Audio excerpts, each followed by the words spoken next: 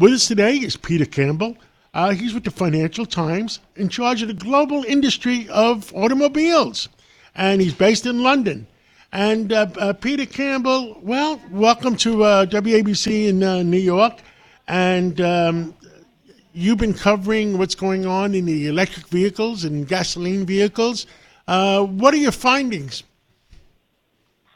Thank you very much. Great to be with you this afternoon. Well, look, what we're seeing in gasoline vehicles, but particularly in EV vehicles at the moment, is slowing demand for them everywhere, slowing growth in EV sales, right? So EV sales are still rising. There's still more people buying them than they were before. But whether you look at the US or Europe or most other major markets, they aren't selling quite as fast as everybody expected them to, right? And the reason for that, there's lots of reasons for that, which we'll get into.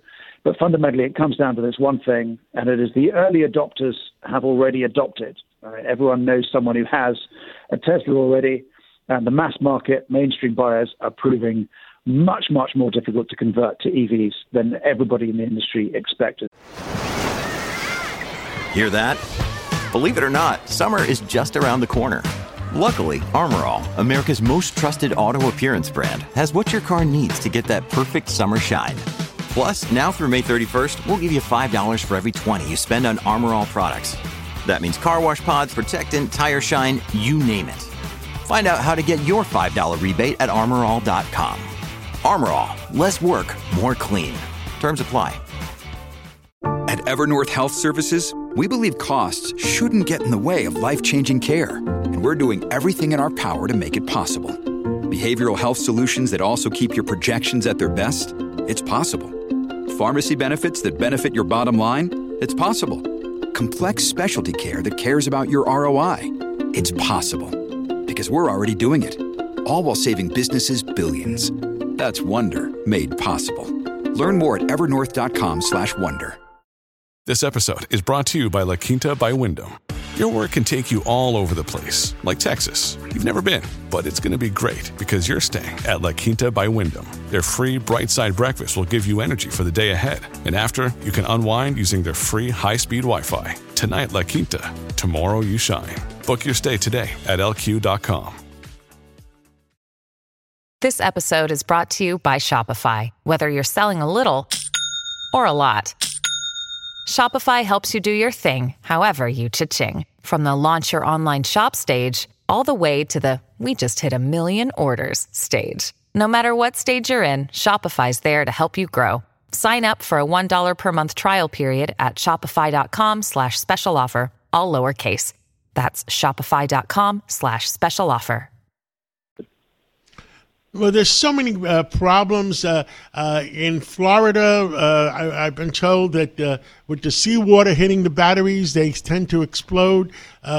In very cold weather in San Francisco, one of the buses it didn't have the power to go up those big hills and ended up going backwards. There's so many problems with them where the Toyota chairman said, I'm going to make all the vehicles. I'm going to make gas vehicles, diesel vehicles, electric vehicles, and let the consumer decide what they want. What say you? Well, it's very interesting. If you look at the car makers, which is where I spend most of my time writing about, some of them are going to go all EV. Some of them are going to go all EV quite soon. Quite a lot of them, though, the more pragmatic ones, are saying we will sell petrol vehicles, we will sell hybrid vehicles, we will sell, often in Europe, diesel vehicles, and we'll sell electric vehicles, and we'll let consumers make up their minds about which ones are best. Now, the issue is that you have regulations. You've got some in the States, we've got some in Europe as well, that are pushing people to buy EVs faster in order to reduce overall emissions. That's obviously important for the benefit of the whole planet. But there are questions about how fast people are going to want to go into EVs. And actually, there are a lot of scare stories around about EVs. People talk about vehicle fires and other issues in cold weather. And it is true that EVs are less performing in cold weather and have less range. And it is true that there have been some vehicle fires, but quite a lot of the what you might call scare stories have put people off EVs.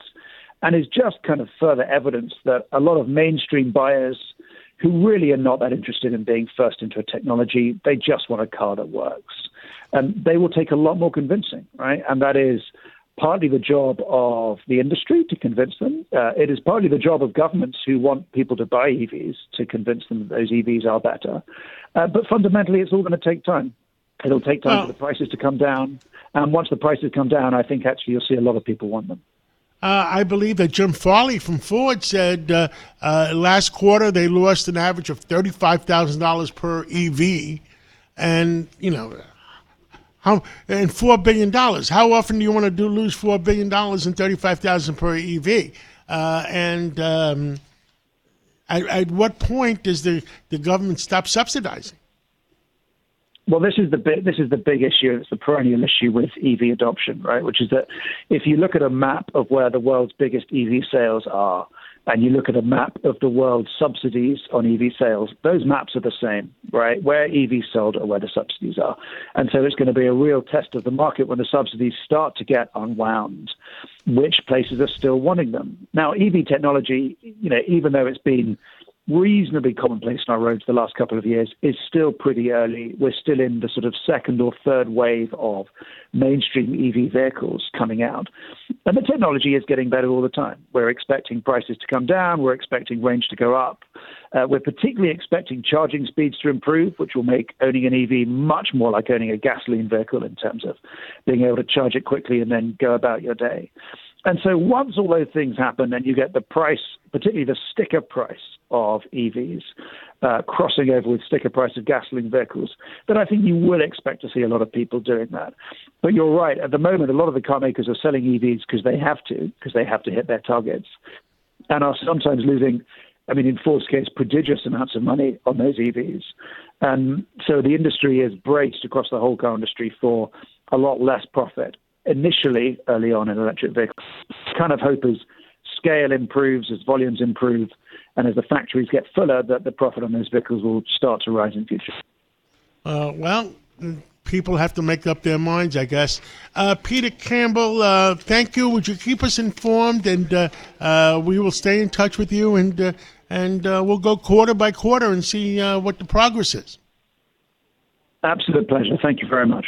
Thank you. Peter Campbell of the Financial Times, global motor industry correspondent. Thank you so much.